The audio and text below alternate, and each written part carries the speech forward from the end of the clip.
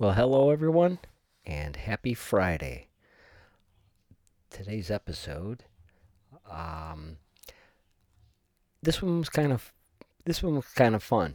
I was kind of on the road when I was thinking about putting this particular episode together because I happened to see a picture of Vice Race Shifter in Chief Kamala Harris receive the Trump vaccine.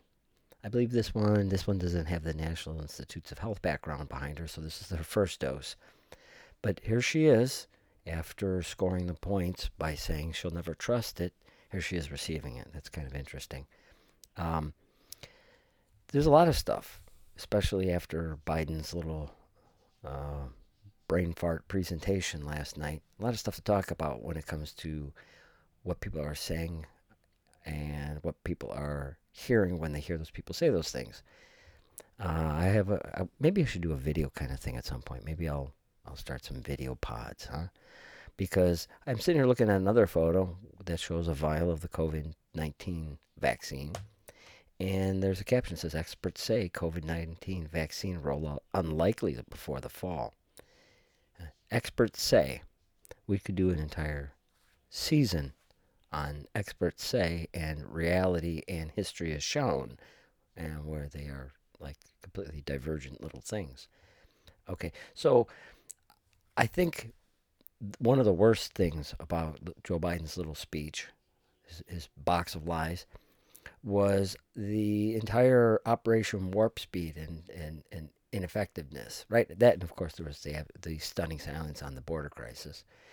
But Operation Warp Speed, there were some really important things, lessons that the government could learn from that. It learned them, but it will take credit for them and still continue to bash Republicans and Donald Trump.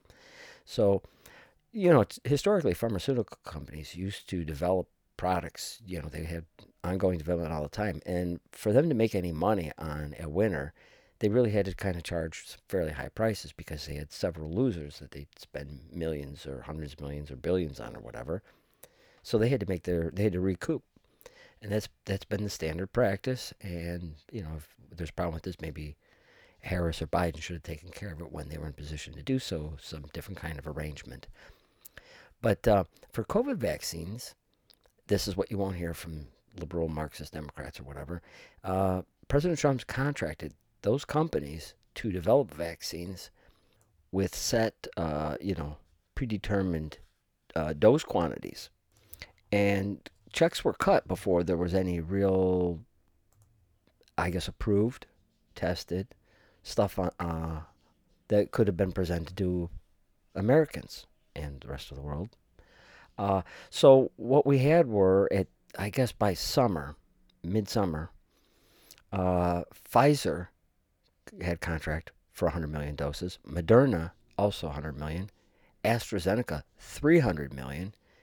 Johnson Johnson 100 million, and Novavax or whatever it is, 100 million, and GSK GlaxoSmithKline for an additional 100 million doses. If you add that up, that's 800 million doses. Remember the Johnson Johnson's a one jab solution. And then in the late fall, President Trump exercised options for an additional 300 million doses. So that's 1.1 billion with a B doses. So when we hear I inherited a train wreck, a horrible blah blah blah, everything's a mess. That's a layered lie. Okay, uh, we heard all that, and what's curiously absent in anything we hear from politicians nowadays are like facts or information. We just hear these puff puff cloud things coming from them. No mention of quantities or anything specific because that way you can't, nobody can really look them up. So what it is all hate spew. Um, they so what Biden has done really well is accused manufacturers and anybody who had anything to do with warp speed of sandbagging, dragging their feet, or just totally screwing things up. And here's what's interesting: that the accusation was worded in such a way that no matter what he said, everything always comes back to blame Trump or Republicans or any of their political opponents, right? Um, And I do recall that, and it kind of bothered some people that Trump would add facts and figures and data and things like that. So they weren't flowery speeches; they were informative. Um, and of course, the things that he said were refuted or mocked. Um, if the Democrats now uh, can't, they seem to be able to tell people, manufacturers, exactly what to do. And sometimes telling people what to do might be a good thing, but I don't think this is one of those instances. They didn't. They want to tell manufacturers what to do now, but why couldn't they tell people to stop executing police officers or destroying businesses like 1,600 buildings in Minneapolis last year? So not only were they silent on violence, but some of them also promoted get out of jail free programs. Uh, Normal people should be okay about bad people being asked to stop doing bad things. But it's reprehensible to think that Biden laid out his accusations very well and they're worth listening to. So the distribution of vaccines, the COVID vaccines, were also under attack, right? And here's the problem with that: logistics and coordination were in the hands of three different entities: Department of Army's Contracting Command, the DoD Joint Program Executive Office for their CBR and nuclear defense, and then the third is the Department of Health and Human Services. And that combined team, those three teams put together, working together, had about 9 months to hammer out their plan. And they held a blank check for necessities and were provided 1.95 billion for the production and coast to coast delivery for just the first 100 million doses alone. So really what Biden was attacking were those three entities, but blamed Trump. So, and this is another one of the examples, and you may have heard it in previous episodes if you've been following for a while. This is one of those swell examples of you're in trouble whether you're in trouble or you're not in trouble. You're damned if you do, damned if you don't, because everything's going to work like that. If you immerse yourself and become actually, engaged in some kind of a process, you're going to be in trouble for being overbearing, controlling, manipulative, a monarch. Or if you remove yourself and put trusted people in place, and often what would happen is you'd have a handful of backstabbers in every group, right? But then if things didn't work out, you were a loafer, a derelict. You were a derelict. You were asleep at the wheel. So these are really annoying. And because when was the last time we've heard any kind of statement that didn't include a Republican or Trump did something wrong? Which kind of brings me back to the Governor Cuomo scandal and some related stories with slight updates. I mean, we've already touched on the Governor Cuomo decision that cost many seniors their lives. And I'm free to use the term many with seniors because Marxists have been telling us for some time now that one COVID death is one death too many. So thousands and well over 10,000 is many.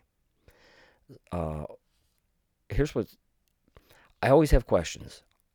It's hard to point at something when you're saying you don't trust that thing and then try and extract some kind of accuracy or some kind of be able to quantify some degree of harm. Because we may never really know what the exact toll was because they lied, covered up, apologized. But what was really refreshing about Cuomo's top aide, Melissa DeRosa, and her apology was that it's the first time there's any kind of openness regarding the motivation, what they were thinking at the time, and what they started out with, the initial fear that caused the cover-up was they knew the federal prosecutors were watching. And part of that was because Trump said he's going to have somebody look into it. And now they attack that like it's political. Well, if somebody did something that caused the death of your grandparents, I don't think it's political. So he's supposed to not have them look into potential uh, decisions that cost the lives of others. At some point, this has to be straightened out. This kind of everything's political when it's against the Democrat kind of crap. So they were afraid of the federal prosecutors because they knew they were actually going to start to be investigated. And then it dawned on them as well that if it became revealed, if it went public, that information went public, specifically what Trump said and what others said would happen is exactly what happened. The I told you so, we were right. And they were, I would imagine that any kind of Marxist in this deep state kind of contraption had been warned. Anything could be proven rock solid, you better not get caught up in it, or you're going to get Hillaried. And that would, I'm sure that would ruin anybody's day. So another update I was referring to involves that viral video. Recently it was out all over the place that showed an elderly man in a nursing home or care center being beaten by a young black male. It turns out that the young black male was not an employee, as I seemed to be informed of previously, but he was ordered there by the state as a form of a quarantine process, and blamed his being there and the fact that he had COVID on old white people. So that's the update, is that he didn't belong there, he didn't work there, but the state ordered him there because of their stupid policies. And here's the sad ending. That elderly man fell into a serious depression following that beating and eventually starved himself to death. The end. Or maybe not. Maybe it really was Trump's fault. Let's see how we can work that one out. And I'm getting really tired of that. Everybody else should be too. Take care, everybody. God bless.